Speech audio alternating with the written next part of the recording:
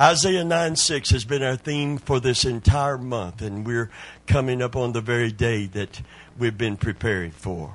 And it simply says, "For unto us a child is born, and unto us a son is given." Unto us a son is given. Last week we talked about the scripture in the book of Revelation that called Jesus the Lamb of God that was slain before the foundation of the world. Dottie Rambo wrote the great Christian song that said his steps did not begin at Bethlehem, they did not end at Calvary. The Bible said that his goings have been from eternity. Jesus didn't just show up on that Christmas morning. He was there at creation. For the Bible said in the beginning was the Word was with God, the Word was God, and the Word was made flesh and dwelt among men, and we beheld His glory as the only begotten of the Father. And the Bible continues that theme and those thoughts in the Gospel of John, Jesus coming. And it said, without Him, in the 14th verse of 1 John, there was nothing made that was made. That means He was there at creation. So He was very God and He was very man. That's the wonder of it all. The Bible said that His name shall be called Wonderful, Counselor, the Mighty God, the Everlasting Father, and the Prince of Peace. These shall be His royal titles, as one Bible scholar teaches that. And I think that's a very good teaching, because His name, to reveal God incarnate, shall be called Emmanuel, which being interpreted is God with us. Amen. But His royal titles, what is really embodied in that name? Jesus, Jesu, Jesus, the embodiment of that name. He is the fullness. In Him dwelt the fullness of the Godhead bodily. That's why the baby that was born in Bethlehem has the title of Everlasting Father. Because the fullness of the Godhead, this is the mystery, and great is the mystery of godliness. God was manifest in the flesh, seen of angels, declared and preached unto men. Hallelujah. God with us. This is the incredible miracle and mystery of Christmas. Both the mystery and the majesty is that God is with us. And the good news is He's not only with us. If you receive Christ as your Savior, He's for us. And the Scripture is very clear. What more shall we say to these things? It's the end of every argument, every enemy, every foe, every accusation of the devil. How shall we respond? Because you will never be sinlessly perfect to where the devil won't find something to accuse you with. Amen? You're human. How many human beings do we have in here? Almost 100%. Almost. We never get 100%, but we're working toward that end. Some people haven't realized their humanity yet. There's a few super saints that feel like they're above all of that. And there's a few sub-saints that feel like they don't even come up to that level. The devil wants you to either think more highly of yourself than you ought, or he wants you to think that you are the least in the kingdom of God and you are worthless to God. Now, I'm going to tell you something. He's wrong on both counts. Can you say amen? Hallelujah. The Bible speaks of Jesus as being the Son of Man. Speaks of Jesus as being the Son of God. And the Scripture speaks of Him as being from everlasting. So Jesus is the everlasting Father. He is the mighty God. He's the mighty God. He took on flesh. He condescended, but He never lost His divinity when He did that. He's still the mighty God, the everlasting. And isn't it incredible that He has these titles? Now, to those of you that have lost your joy, I can tell you where to find it. because you need to know where it is. Amen. It's not in having everybody embrace you. It's not in having everybody love you. If you're looking for that, you're looking for love in all the wrong places. You know what the Bible said? It said, cease from man whose breath is in his nostrils. Some trust in Harriets. We don't have any Harriets here, do we? It's those rose-colored glasses that's throwing me off. Come on, you got to help me today, my brother. I'm going to need some help. I went to night school and graduated my last year at night school because I got married at 16 years old. And I do not recommend that to anyone. We had it tough. Don't do it. How old are you now? Oh, my goodness. Oh, my goodness. I can't imagine. Can you imagine? My wife was 14. I was 16.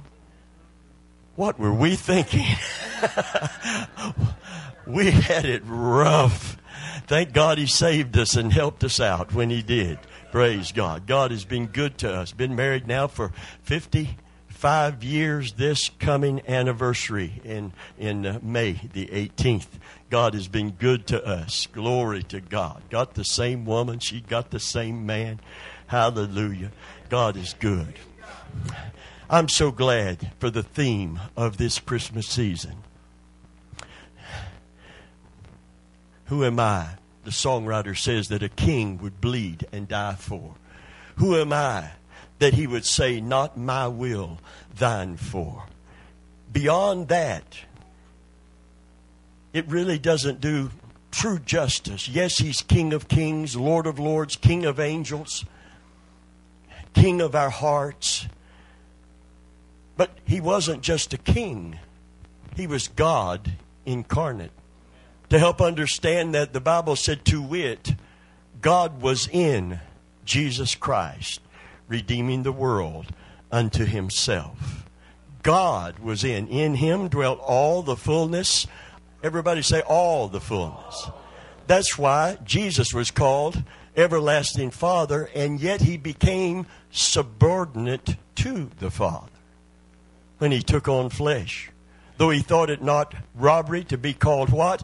Equal with God, the second person of the Godhead, of the Trinity. He thought it not robbery to be called equal with God.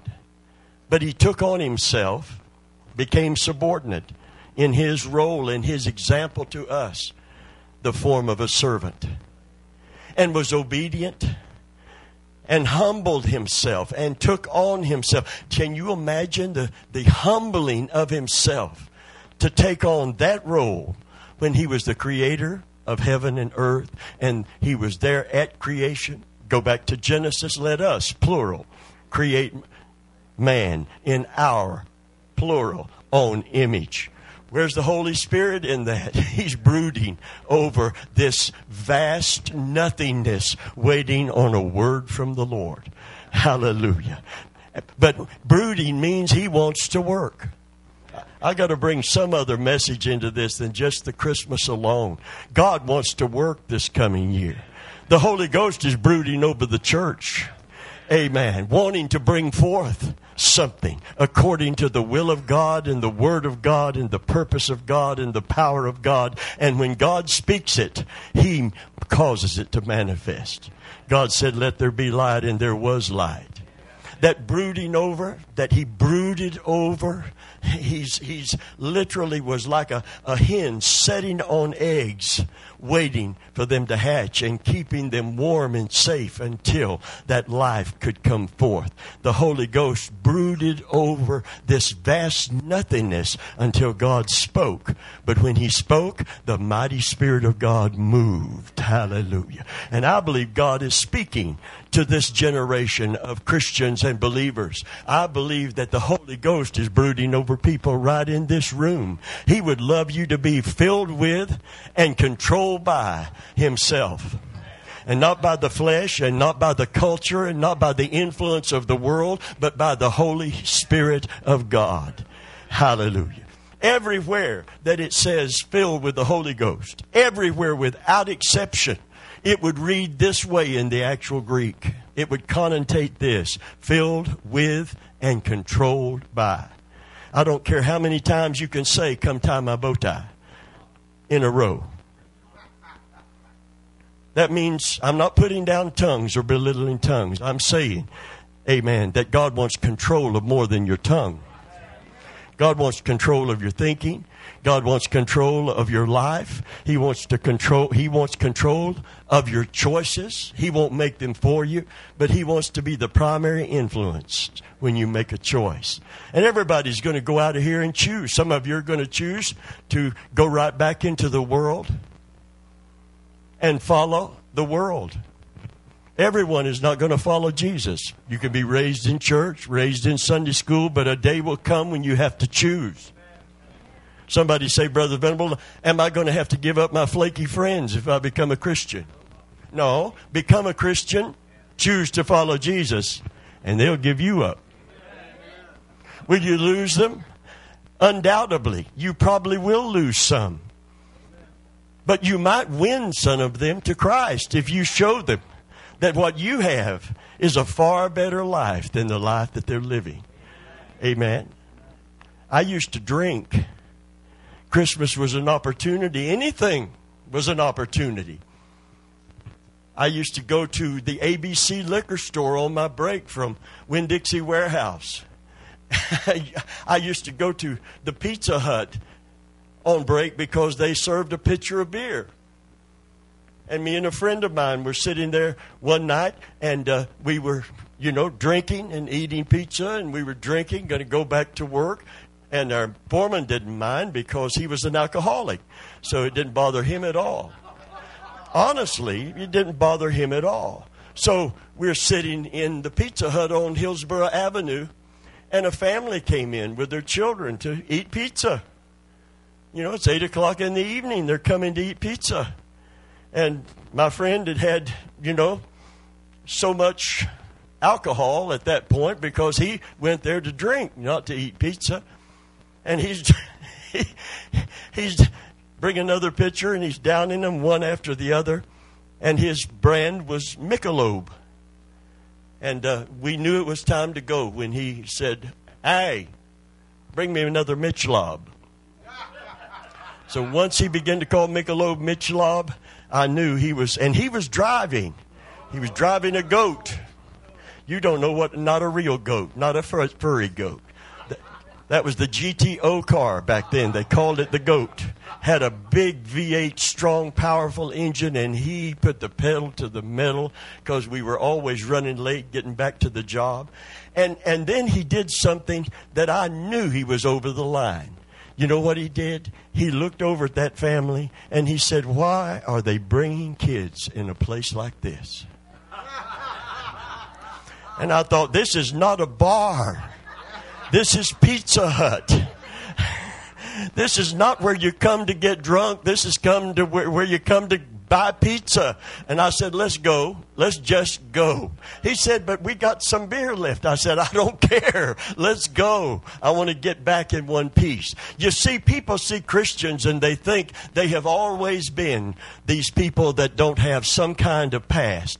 Honey, I've been there. I know what the world has to offer. I've tasted what sin can give.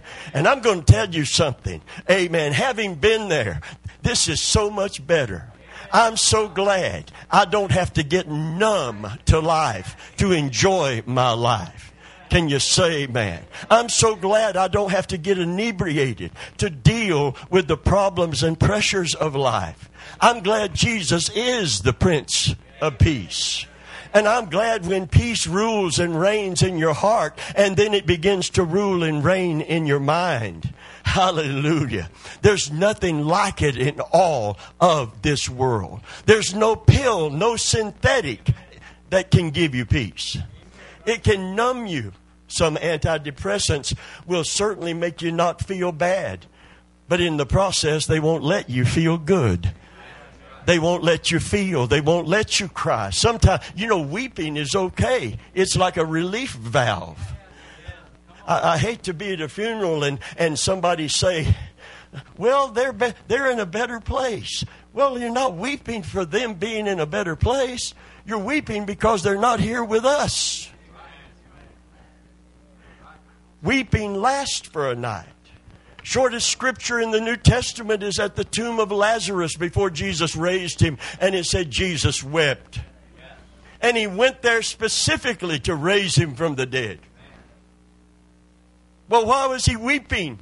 Because he saw the heartache. He saw the heartbreak. He saw the pain in the sisters that had lost their brother. And he saw what the fall had brought, and he felt what we feel. And that's what I love about Jesus. The Bible said we don't have a high priest that can't be touched with the feeling of our hurts, our pains, our pressures, our heartache, our heartbreak, our infirmities, but was in all points tempted as we are. Not just tempted to commit a sin, but tempted to be hopeless as we feel helpless. He felt all of those things. He felt it on the cross. He didn't die using his divinity on the cross. He died as a man forsaken of God. He cried on the cross, I thirst. So there was no shielding him from all of the agony, all of the pain. But the worst cry wasn't, I thirst. The worst cry was, Eloi, Eloi, lama sabachthani, which being interpreted as, my God, Eloi, my God, Eloi, lama sabachthani, why hast thou forsaken me? Why hast thou forsaken me? In Pilate's hall, he had the comfort of the Father's presence. But on the cross, he died as a man forsaken of God, fulfilling the prophecy. When we saw him, there was nothing that we should desire him. We considered him smitten, stricken of God, and afflicted. But surely he bore our griefs. That's why he paid a big price for you to have peace. It would be a shame for you not to look to him for it.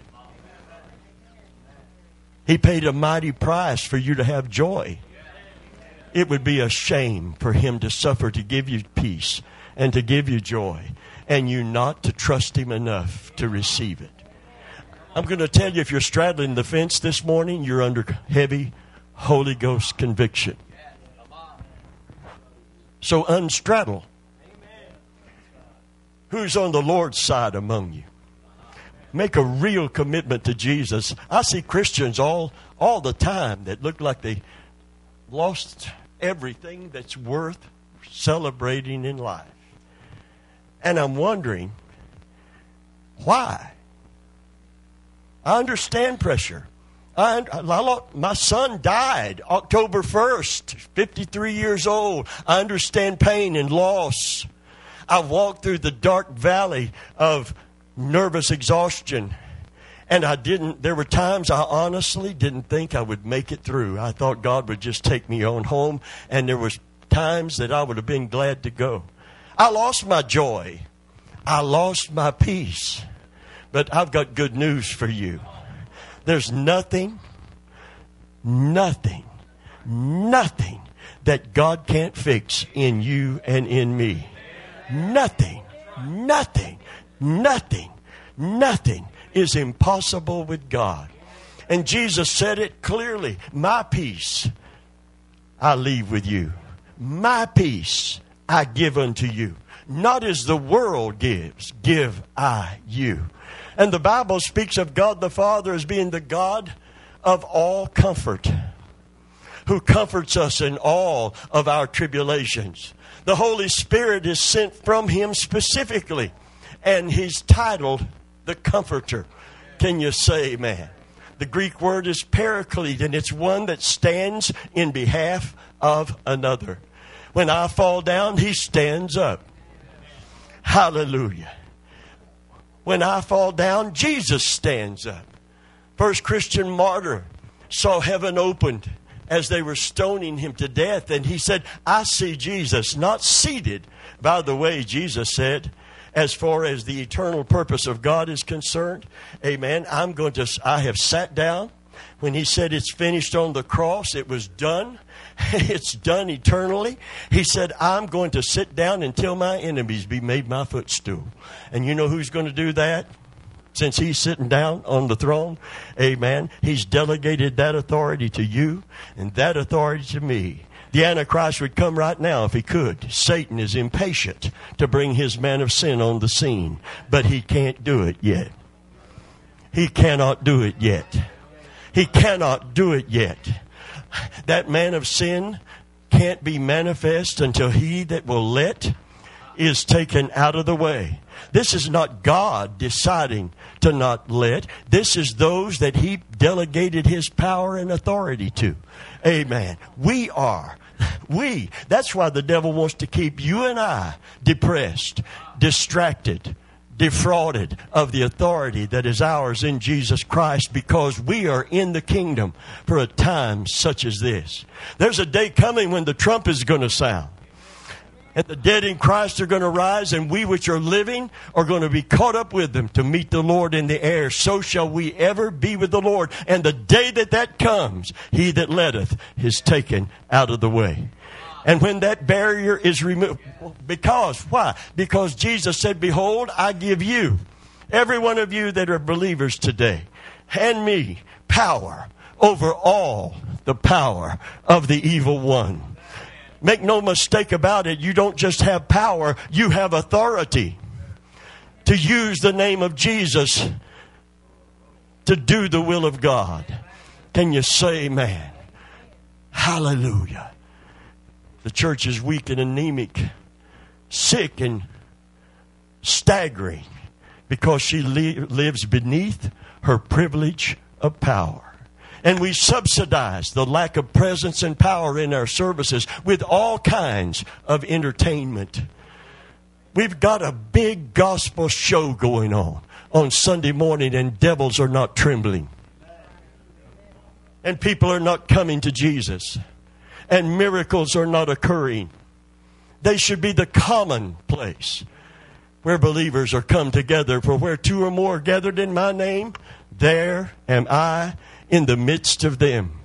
And if two of you on earth shall agree as touching anything that they shall ask. Why is he in the midst? Why is he in the midst? To give us liver shivers?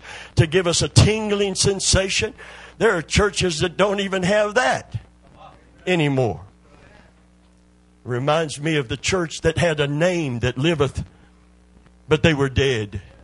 Jesus talked of the highest religious structured people of his day and said, your whited sepulchres, you clean up the outside, you whitewash the outside, but inside you're full of dead men's bones. The choir better sing good to entertain you, because you're not going to have a God encounter. And I found out something about soloist singers and choirs and people. I remember one Easter, I was watching the morning service of a church. Easter service, my wife and I. And they were singing some great resurrection celebratory song. And this was a Pentecostal-based church. And they're standing as if they were mannequins. Cardboard cutouts. Singing something that wasn't reflected in anything but just a stiff. And I thought, really? Seriously?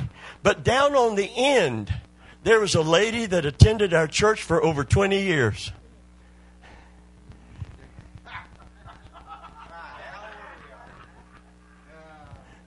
And I thought, thank you, Jesus. She got something out of those 20 years. She found out there's more to church than just standing and singing pitch-perfect songs. Amen. It's not horizontal. You're not singing to get the applause of the audience. Praise is vertical. It's for God. Can you say amen? And she was worshiping the Lord. And Pamela said, look, that's one of ours. Reminded me of the glorious story of angels in heaven on Monday morning. Monday. Church is over. We're back in that world. Monday. And God is looking over the ramparts of heaven and in this story, and there's a man on his way to work saying, "Thank you, Jesus. Thank you, Lord. I love you, Lord. I just praise you. I thank you. I praise you. Hallelujah. Lord, you've been so good to me. I can't help but just praise you. I glorify your name." And it's Monday. I mean, to hear that on Sunday, is one thing. But this is Monday. What is it? I-O. It's off to work I go. It's Monday. And he said, "Who's his angel? Who's that guy's angel?" And one of the angels stepped forward, had his chest sticking out, said, "I'm his angel. I've been assigned to him." He said, "Is he really yours?" He said, "Yeah, absolutely." He said, "Well, angel, tell me something. Why is he singing like that?" Angel said, "Because he loves you, Lord. He don't just do that on Sunday. He does that every day on his way to work and on his way home and in between when he gets a chance." He said, "Well, angel, what does he want?" And the angel said, "He don't want nothing. He's praising you for all he has from you." And God says, "Well, tell me, angel, what does he need?" If you want God to meet your need, you don't get it by whining or accusing him of unfaithfulness. Can you say, man, or griping or complaining? You get it by praising him for Jesus. Because all things are yours. Can you say, man? I'm looking at people that are rich beyond your wildest dreams. Can you say, man? I'm not talking about in Escalades and I'm looking at rich people here. Sometimes we need to turn off the news. We need to quit seeing what Trump is tweeting.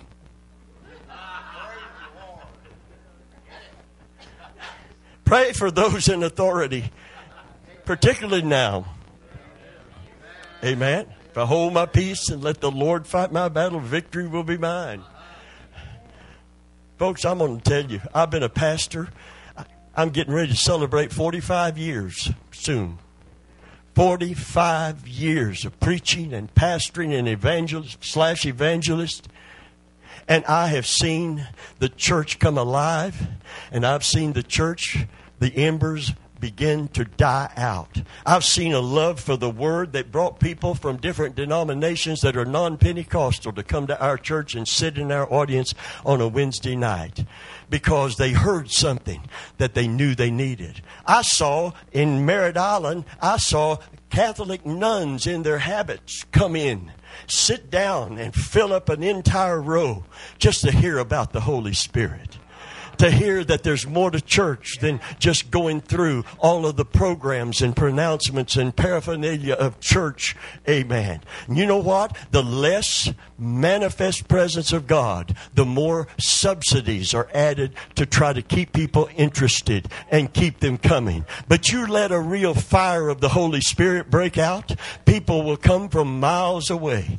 They had a revival for a little while before the leader of it failed morally and shipwrecked it. But they had a revival. How do you know it was a revival? Because a lady I worked with came in. She said, "Rev, my sister went to a revival meeting in Lakeland, and she had an ailment, told me what it was, incurable, had it for years, and she was gloriously healed last night.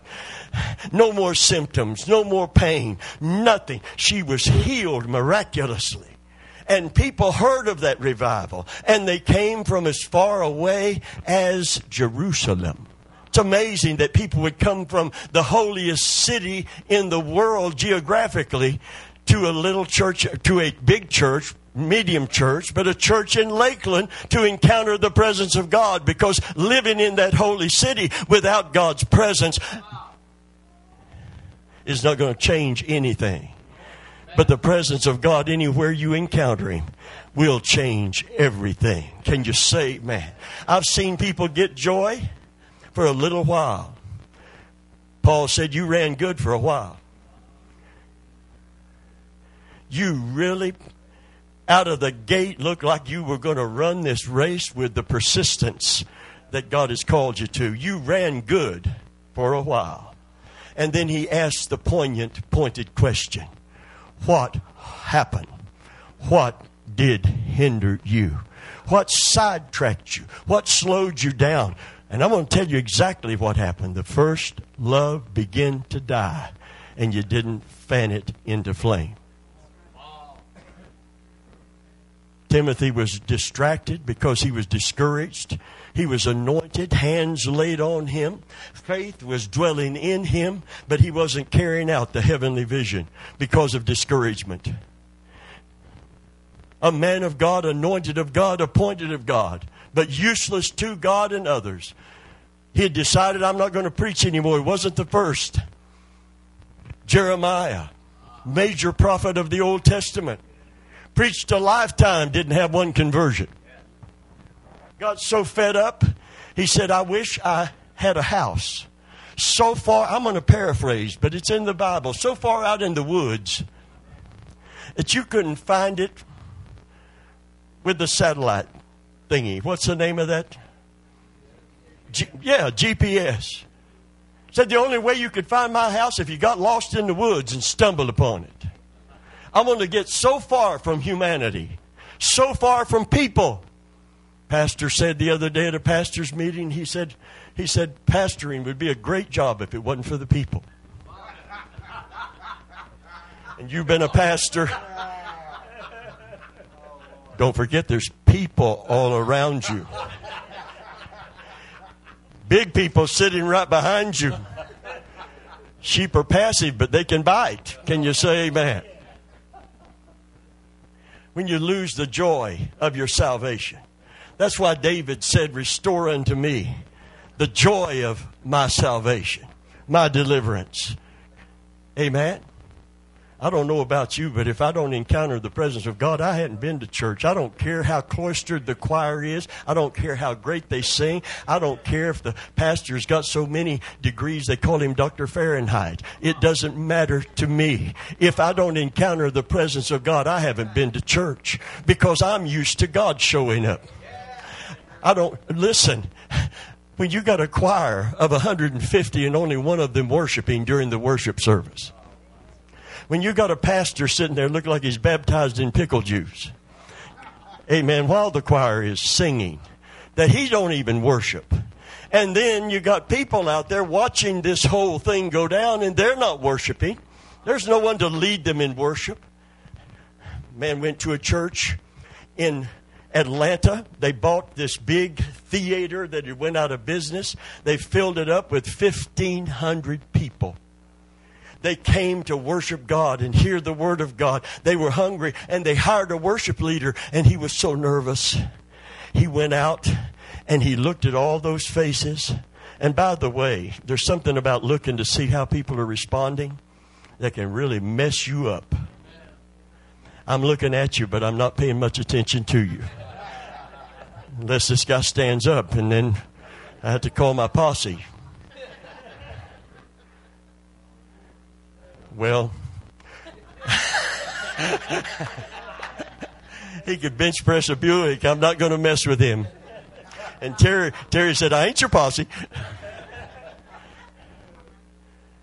He's nervous. He looks out at this sea of faces and no one's even smiling. He's got to, try to be a worship leader.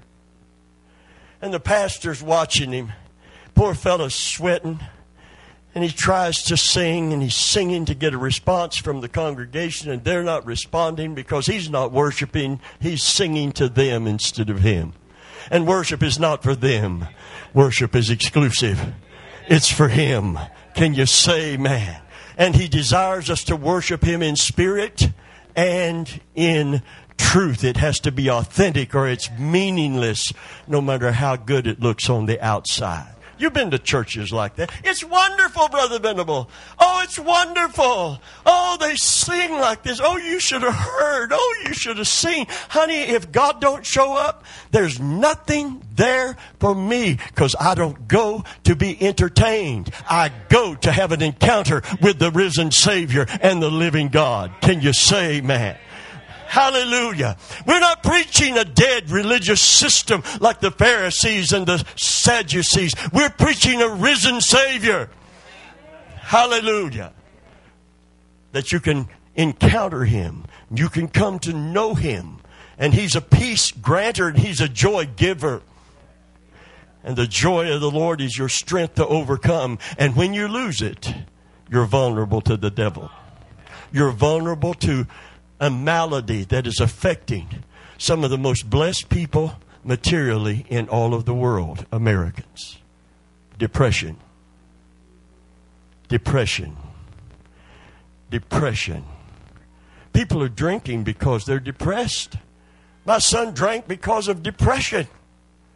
He didn't drink just to have a good time at a party. He wasn't a party guy. But he was oppressed of the devil and he was depressed in his life.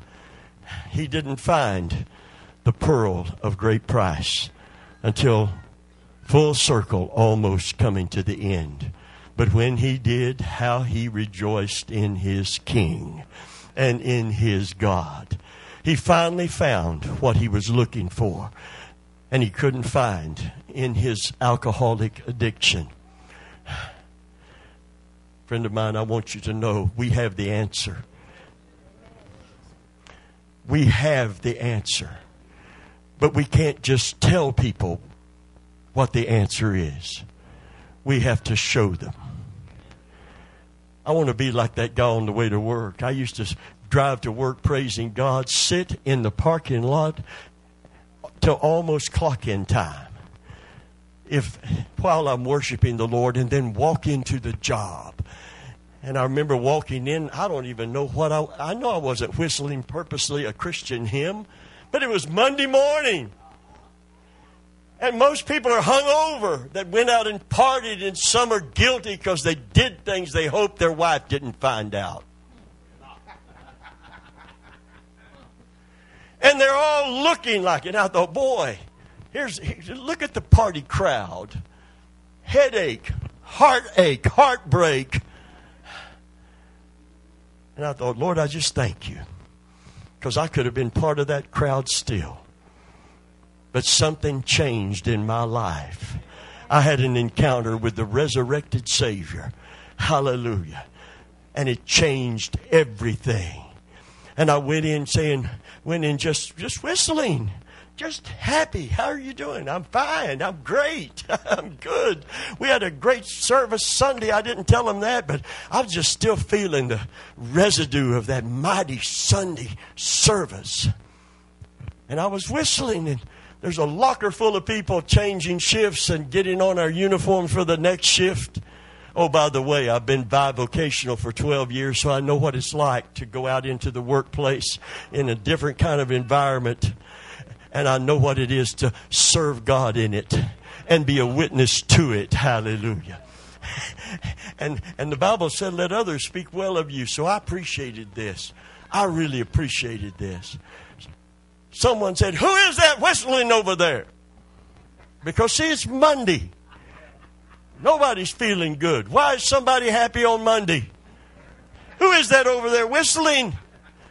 I didn't even answer. The answer came from someone else on the other side, way down at the end of the locker room, that said, that must be the Rev over there.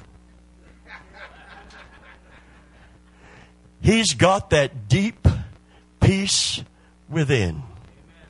And I thought, Lord, I wouldn't trade the deep peace within, peace with you, and peace of mind. Hallelujah. The peace of knowing that God is with me and God is for me.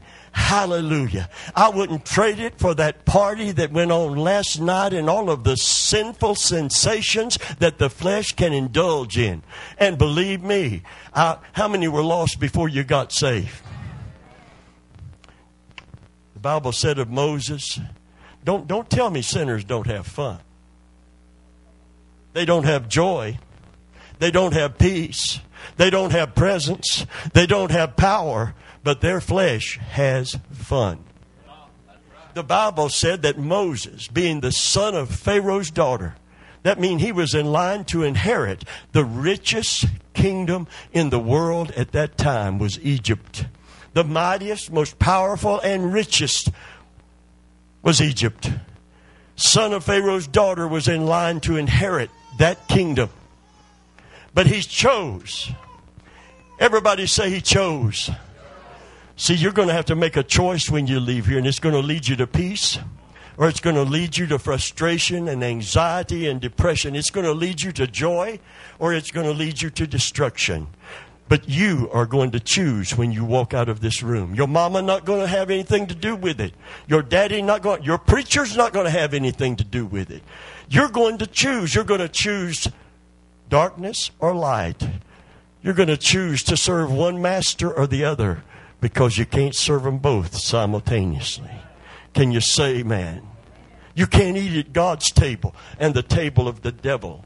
You can't do it. You can't straddle the fence and just keep your foot in the door. I can tell people that come to church just when it becomes convenient to them, or when they're in some desperate need, but they don't come consistently to seek and worship the true and the living God. They never have consistent peace. They never have any continuity of joy. They may get a touch on a Sunday morning because of God's presence here, but it's not sustained in their life. We used to sing that old secular song at the Mango Drive-In, waiting on the bus to come. We'd push it, and it was called Mr. In Between. Burl Ives sang it, and it said, Mr. In Between makes a feller mean. And the most bad news people you'll ever meet is people that know there's a better way, and they've chosen the wrong way. And they are unhappy in sin because they're out of their element if they've come to Christ. And they're unhappy in church because they just came out of the wrong element, and now they're convicted because of it. Amen. Peer pressure is going to come, and it doesn't just come to young people. This is not just a young person's message. It'll come to you on the job. There's pressure always to compromise. There's pressure to make concessions. But God is calling you. Listen, in His presence, there's fullness of joy. When you receive that fullness, you don't have to look for it somewhere else. In His presence, you might not have the presence of those friends you think you can't do without. I found out I had to stand alone for Jesus on the job. Amen. I wasn't trying to be accepted by the world. The Bible said if the world embraces you, you don't have anything to praise God for at all, because the world loves its own. Can you say amen? But marvel not if the world hate you. It hated me before it hated you. If you're being persecuted because of your faith, the Bible said that's a badge of honor. You ought to say, thank you, Jesus. Hallelujah. I glorify you. When they cast your name out as evil and speak all manner of evil about you for my name's sake, what's the Bible say to do? Rejoice, and how kind of glad? Exceedingly glad. Most people don't get it. If somebody bugs you at work, you lose your joy. You come to church without a praise for God because somebody called you Holy Joe.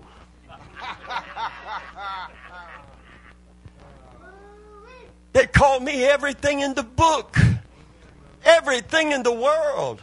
I've been lied on, spied on, everything you can imagine. I've had my phone, my life has been threatened. We had a Satanist on our job, and he had a big bumper sticker on the back of his car that said, Lord, deliver me from your children.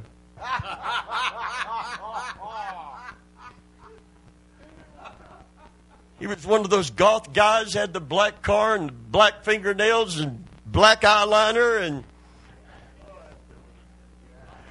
practitioner of the black arts. And I used to love to pull right in beside him. And I used to love to make eye contact with him. I'm not ashamed of the gospel of Jesus Christ. Maybe you haven't been where I have been, but He delivered me. He set me free. He broke the bonds of prison for me. I'm glory bound, my Jesus to see, for glory to God. He set me free. Nobody can sing it like a soul set free. Can you say amen? Hallelujah. If all you have is religion and you've never come into a relationship, you don't even know what I'm talking about. But if you've come to know the risen Savior, if your life has been changed by Him, you can sing, He set me free. He set me free. Hallelujah. I'm not trying to be accepted by my peers. I'd like them to know my Savior and my Sovereign and why I have joy and why I have peace. Has my joy been interrupted? You bet. But I can't do without it. I can't get the poor old me's. I can't get the mully grubs. I can't murmur and complain. Because if I do, I invite more depression into my life. I can't stay in the hole. I fall in it, but He helps me out. Listen carefully. This is so important today. Jesus came to be all of those titles, the embodiment of all of His titles. And the government shall be upon His shoulder, and His name shall be called Wonderful, Counselor. Most Bible scholars render that without the first comma. He's not just wonderful in His humanity and divinity blended into one perfectly. He is the wonderful Counselor. What did He say to the church of Laodicea? You make me sick. I want to throw up at what it's become. I counsel you. I counsel you. Laodicea, I counsel you. Buy of me gold tried in the fire, anoint thine eyes with eye salve. I counsel, as many as I love, I rebuke and I chasten. If you'll receive my counsel, it'll change everything. It'll bring you back into a right relationship with me. You'll have the true riches. Hallelujah. Not just the silver and gold of the material world, but those unsearchable riches of Jesus Christ that can't be bought with all the silver, you can't buy peace at any price. There's not enough money in the world to give you peace, but the Prince of Peace offers it to you as a free gift. I give it unto you. It's offered to us today. And so many Christians don't have it. They just don't have it, so they can't reflect it. So we're trying to advertise something that we do not reflect because we don't possess it consistently enough for anybody to notice the difference. And God wants you to be noticed so He can be noticed in you and in me. He wants us to be cleansed and set apart unto Him. Hallelujah.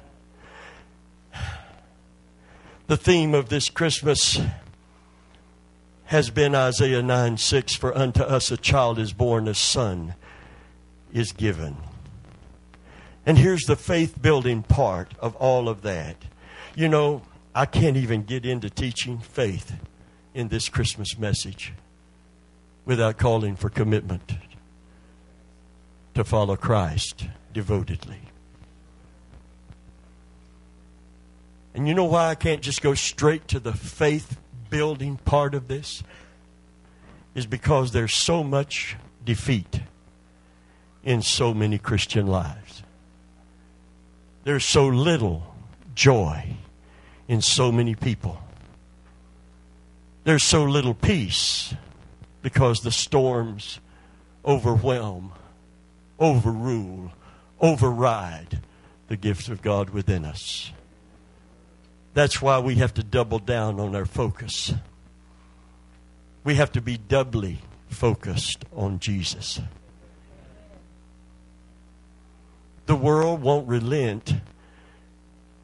As we go forward, the culture will become more and more influential to every single family in the 21st century. And going to church in and of itself without devoting to follow Jesus Christ will not keep you on track. I don't care if you're sitting with, we had our bug man. Anybody got a bug man that not real antenna or anything, but the guy that sprays your house if he comes. We have a bug man that comes to our house. He's in his mid-20s, married to a beautiful wife. They just had a beautiful child. There's a church, Pentecostal church, background church in our city that has grown from about 150 to about 1,000.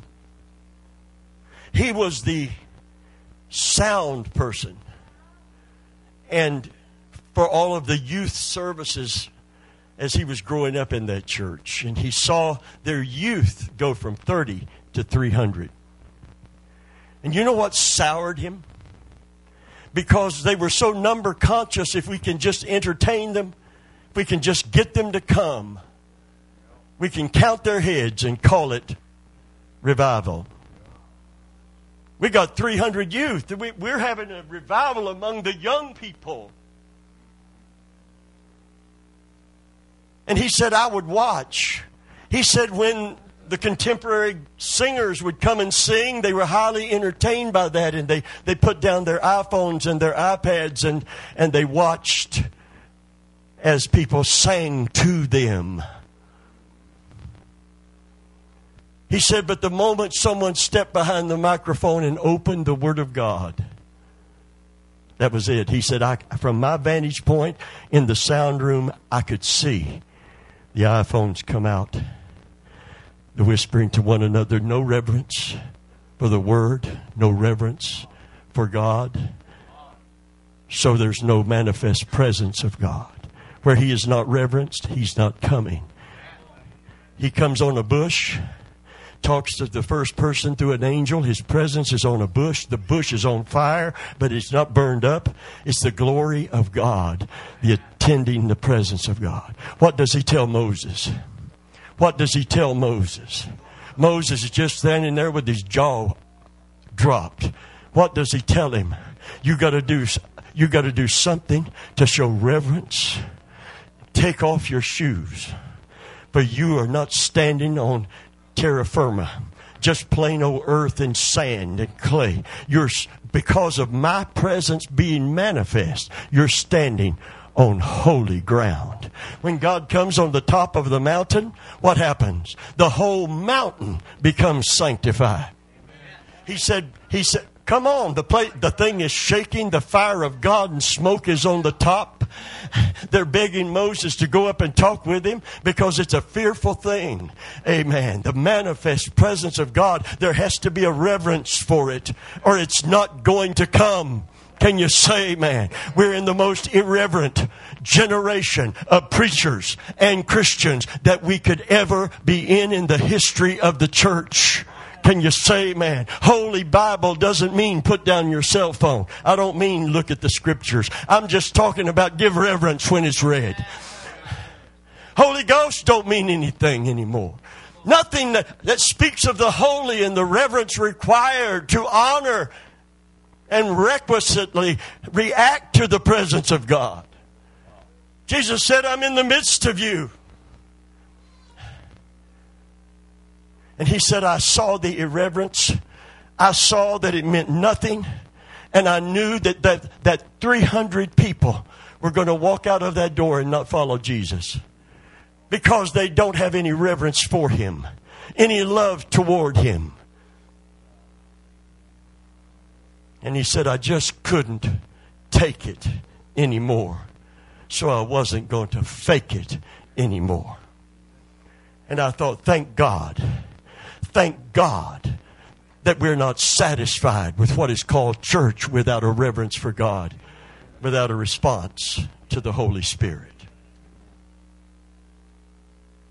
And now He's seeking not just a church with the best entertainment and programs. He's seeking, where can I have an encounter with the God that saved me? The God that delivered me from drugs. The God that captured my heart. The God that granted the peace that I could never find through sin.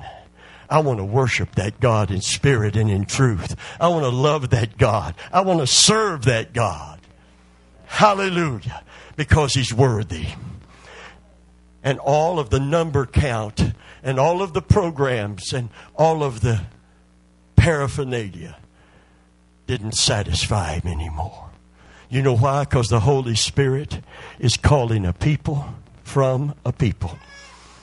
Make no mistake about it, deep is calling to deep. The Spirit of God is calling to your spirit within you to come into my presence. Hallelujah. Experience my peace, my power, and my joy in your life. Learn to sing the songs of Zion, the songs of victory. Don't hang your harp upon the willow tree. You're not children of Babylon. You're children of Israel. Can you say, man, you have a covenant with Almighty God that says, return unto me. I don't care what you did to cause that pain and this captivity. I care, but right now that's not what's important. What's important is, what are you going to do about it? Are you ready to come back to me? If you're ready to come back to me, I stand ready to come to you. Hallelujah. Reestablish the covenant. Rebuild those cities that have been burned down and restore your fortunes. Hallelujah. Woo! Oh, don't patty cake. Either don't or do it. But if you're going to do it heartily as unto the Lord. Hallelujah.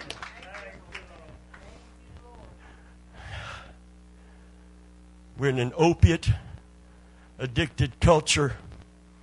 We've tried synthetics. We've tried all of the counsel of men. But the wonderful Counselor still stands and says, come unto me.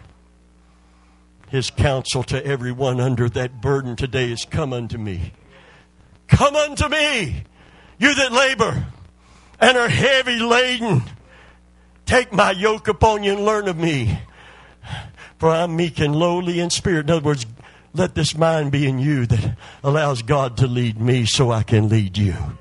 Because I'll lead you in a path of righteousness for my name's sake. I'll lead you beside still water. You know what I found out about sheep? They won't drink from a swiftly running stream, even though they're dying of thirst. You know why? Because before they are shorn of their wool, when they bent down to get the water, it would soak into the wool, and they would fall forward and drown in the stream. He said, Lord, do what a good shepherd always does. Amen. Dig a little trough from that stream to let the water pool over here. So I don't have to be filled with fear and anxiety, that I can slack this thirst with peace.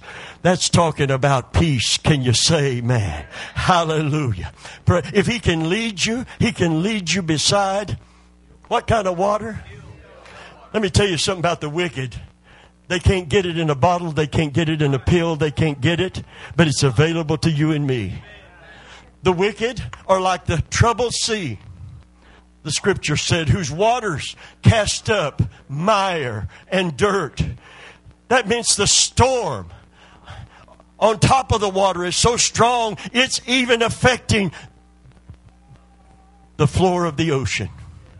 And the waters cast up mire and dirt. There is no peace, saith my God, unto the wicked. Oh, but look at those who bow to God and believe God. Hallelujah. Great peace have they who love thy law.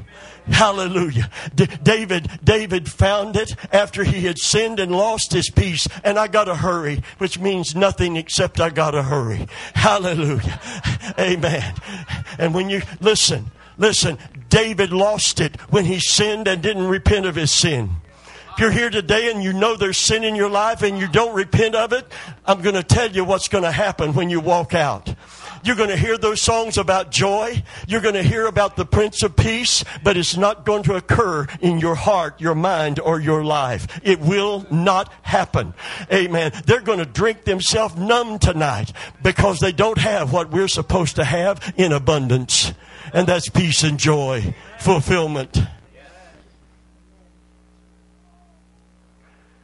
David said, when I held my peace, Psalm 32, when I held my peace, my bones You can see the storm within.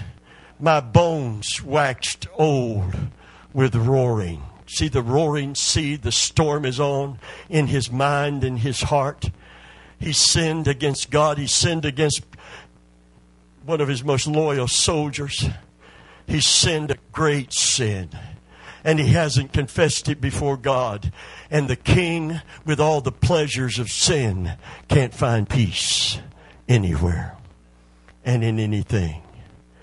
Moses, when he became of age to become the heir to the greatest and richest nation in the world, chose not to become an heir of that nation, but to identify with his brethren who knew God. Amen. He had to make a choice, and said when he came of age to receive all of that, he chose to suffer affliction, to lay down his royal robes in Egypt and put on the slave clothes and work in the brick pits alongside of his brethren, rather than to enjoy the pleasure of sin for a season. He said, I'm going to tell you something about sin. It'll give you pleasure for a little while, but it won't last. And I know there's a God in Israel. There's a God who we have to reckon with and we have to answer to. And I would rather identify with the covenant children of God, even if they're slaves in Egypt, than to enjoy the pleasures, amen, that the world can grant unto me in my flesh. Hallelujah. No wonder God chose him to lead them out of Egypt, because he had already led him out of Egypt. Can you say, man, hallelujah, hallelujah. If you want to be a Christian leader, it's going to start with you, old house. It's not going to start with you preaching to them. It's going to start with you devoting to him. Can you say, man, hallelujah. It's not about your anointing. It's about your devotion to Jesus. I demand more than an anointed speaker on Sunday morning. I want to see somebody follow Jesus. Can you say amen? Hallelujah. Hallelujah. Can't talk to me if you're not following him. And I don't want to lose what he bought and paid for with his precious blood. This piece belongs to us. It's our heritage. It's his legacy to us. Not as the world gives, give I thee. Hallelujah. This Christmas, I pray you will find it. If you don't know Jesus today, I pray you will find him. That you will come to know him as your Lord and your personal Savior.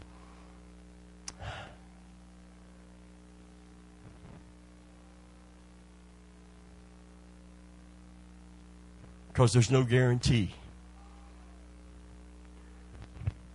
that you're going to make it through the Christmas season. My son was 53. History of alcoholism. Finally, got set free. Grew up in church. Played in our Christian band. Went out and played in a Christian band that went witnessing down on Clearwater Beach. Applauded for his guitar ability, because he never had a lesson. It was a gift from God to be used for God. And he chose to do something else. Had close encounters with death. Twice we had him in the hospital for alcohol poisoning. One Christmas, he went to the hospital almost dead. Refused to receive any kind of rehabilitation. Refused any kind of help offered. Had setbacks when he tried to get set free, but I would encourage him. I said, son, it's a setback. That don't mean you have to go back. Can you say, man, you can get up. God will help you up and you can go on. Hallelujah. His grace is amazing. His mercy is new every morning. Hallelujah. And when he finally got set free for the few weeks before he went to be with the Lord, his body's now beginning to fail. Oh, by the way, They said in the hospital a few months earlier that his liver was dead. It was not functioning. We interceded. We had people here intercede. And guess what? The dead liver came alive. And everything became fine with his liver. Thank God, amen, that God got the last word and the final victory. But there were other issues in his body that had nothing to do with that part of his life, but had to do with 2 light strokes interrupting the pathway from the brain to the body. And it affected him in such a way. He said, Dad, if I could just go to sleep and wake up in heaven. It wasn't.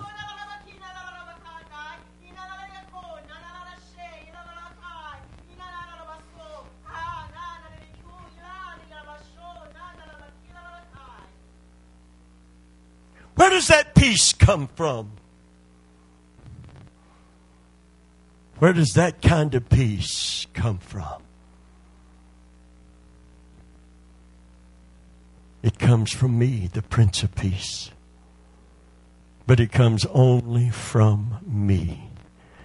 The world doesn't have it to give, but I do, saith the Lord. Hallelujah. Hallelujah.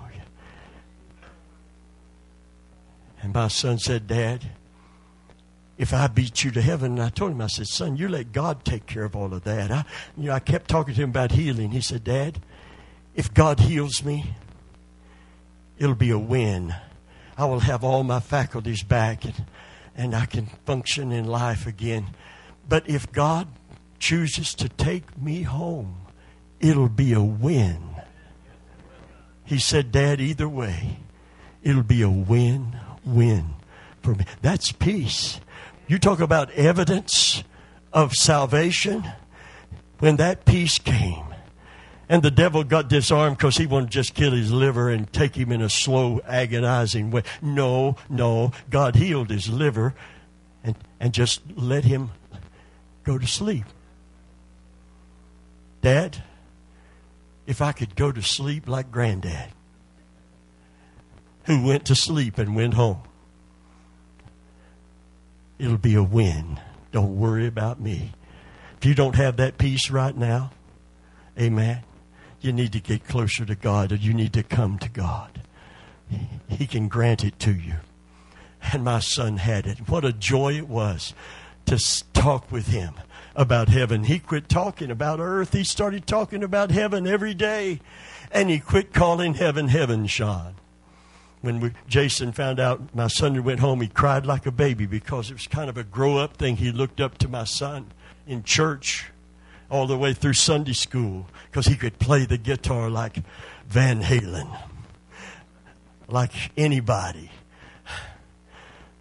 Listen, that peace identified him. The world don't have it. It should set us apart from this old world. Right now, God wants to set us apart with peace. Hallelujah. Hallelujah. I don't know what's coming. That could cause consternation. But I know who's coming, and that brings me peace and joyous anticipation. I don't know how long I'm going to be here, but I know what's going to happen when I'm not here. Can you say amen? And that gives me peace. And that makes me celebrate the Lord, David, right down at this part of my life. Hallelujah. Glory to God. So October the 1st, coming home from church, fire trucks, police cars, more than just a little problem. Walk into a bedroom and it's my son. He's in bed on a pillow, asleep. Told my grandson I'm going to go in and lay down and take me a nap. And he laid down and went home in his sleep. Hallelujah. And woke up in heaven, Terry.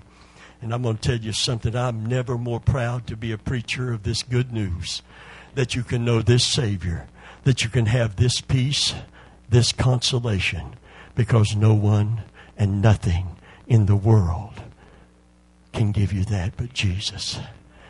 It's more precious than your peers, more precious than all the world could offer. Satan offered Jesus the kingdoms of this world. He says, it's in my power to give you all of these riches if you'll just worship me. And Jesus wouldn't take it because he knew the kingdoms of this world are short-lived. They're going to fall, but the kingdom of God is eternal. And it's coming. It's coming. It's coming because the King is coming soon. Hallelujah. Hallelujah. You say, Brother Vilma, you didn't talk about the manger and the wise men, and you didn't talk about... No, I didn't talk about that.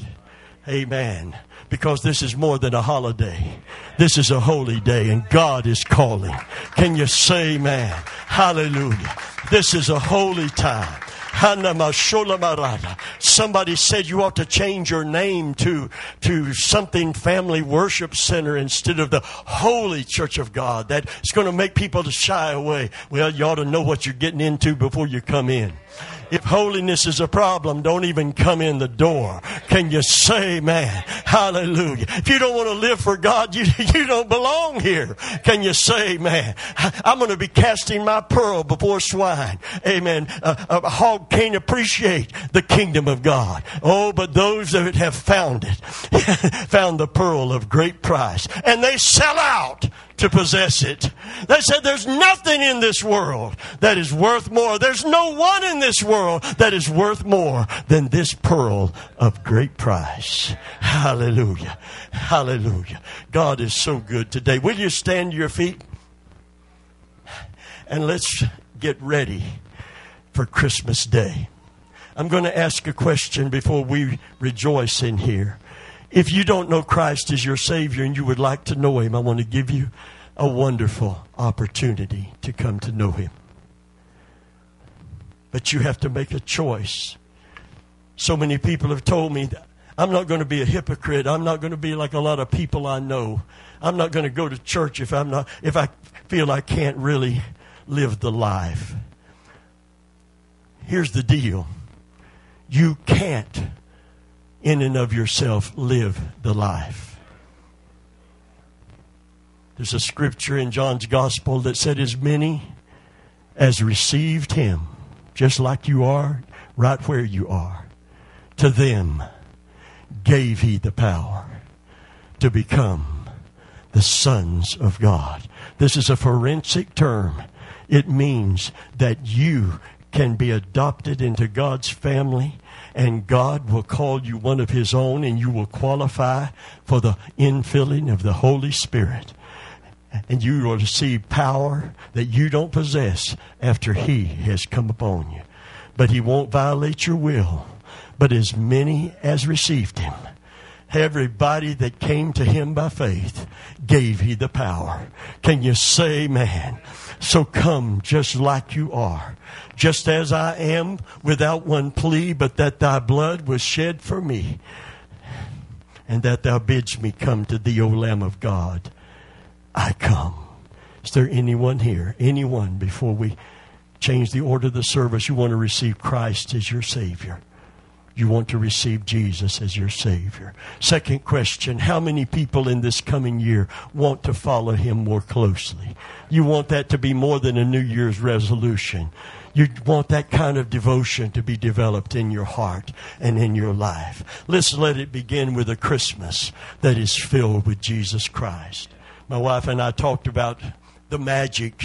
You know, at some point you're trying to recapture the hallmark, syrupy, sweet, beautiful perfections of Christmas. Number one, it's not going to snow here in Florida. You can put the sleigh up. Can you say, man? That turkey in the advertisement that is perfectly brown, succulent, juicy, and tender, that's not going to be your turkey. If it is, I'm coming to your house, amen, for dinner. It may not be brown like that, but it'd be good like that. maybe brown like that and be dry on the inside. I don't know. You may be frying your turkey. I don't know. You may be baking it, broiling. But it's not about the turkey. That's a side thing. That's a side dish. The real meal is Jesus. Hallelujah. In a holy communion with Him. And I want that more than I want anything that the world could possibly offer or give this Christmas season. And I have made a devotion of my heart. After all of these years preaching, God has called me to make a fresh, brand new devotion to Him. Whatever's left of my life, Brother Taylor. I told him, I said, I'm my son's father. I've got a remaining son. I am his daddy. He can call me his daddy. I am his daddy. I'm my wife's husband. I belong to her. Amen. It's not the ring that makes it happen or the paper. It's the commitment to Christ together. I belong to my wife. I'm her husband. But Lord, before I'm her husband or his daddy, I'm your son and your servant. Hallelujah.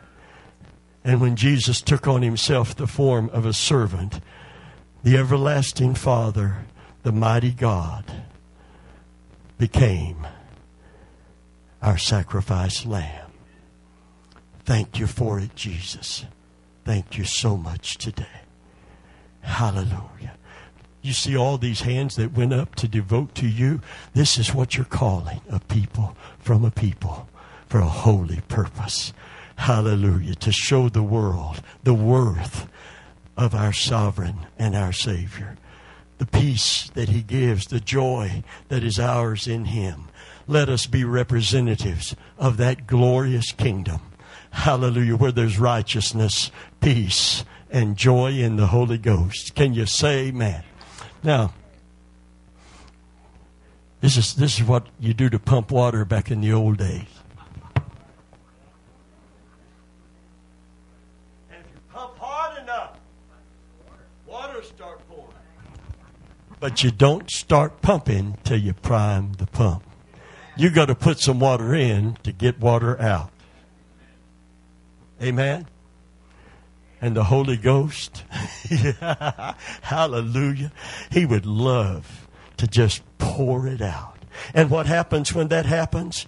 With joy, you shall draw water from the wells of salvation. Can you say amen? Hallelujah. Praise God. Amen. All right, let's try that.